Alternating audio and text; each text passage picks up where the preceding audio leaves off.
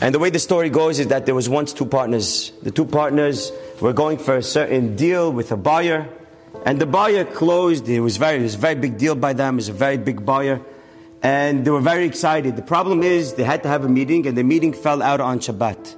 So when one of the partners realized that, he goes to the other partner. He says, listen, the meeting's on Shabbat. We can't go to the meeting on Shabbat. The other partner said, what are you talking about? We're waiting so long for these guys. We finally got a meeting with them. You're going to stop it? You better not call them and cancel. He says, listen, Shabbat is Shabbat. You can't halal Shabbat. What are you talking about? But we need the flus, we need the money, we need the be'ah, we need the spoon, we need the pie, we need the flus. He says, but Shabbat, what are you going to do? You're halal Shabbat. He tells him, listen, if you cancel the appointment, why, dir balak? He calls, he cancels the appointment, and for 6 months they didn't talk. 6 months they didn't talk because he canceled the appointment and they did not reschedule. The buyers did not want to reschedule, said, you're canceling? Fine, no problem, you're out. They took them out and did not reschedule, and for 6 months he didn't talk to him.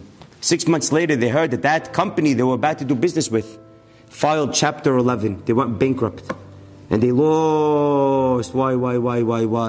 And if they went into business with them, ya haram, how much they could have lost. You think by you keeping Shabbat, you're going to lose? When you do the right thing, when you go learn Torah, when you go and you're honest in business, like Yaakov is teaching us, when you go and you're keeping Shabbat, Kodesh, Yishtabah Shemo La'ad, and you know that it's Hashem that runs the world, and you understand it's all Hashkahat Peratit from Borei Olam, then you only stand again, Yishtabah Shemo La'ad, Be'ezat Hashem Bizucheh, to always get closer to Borei Olam, understanding who's really in control, Be'ezat Hashem Bizucheh, Tirgiulah Shilma B'mira B'amenu, Amen.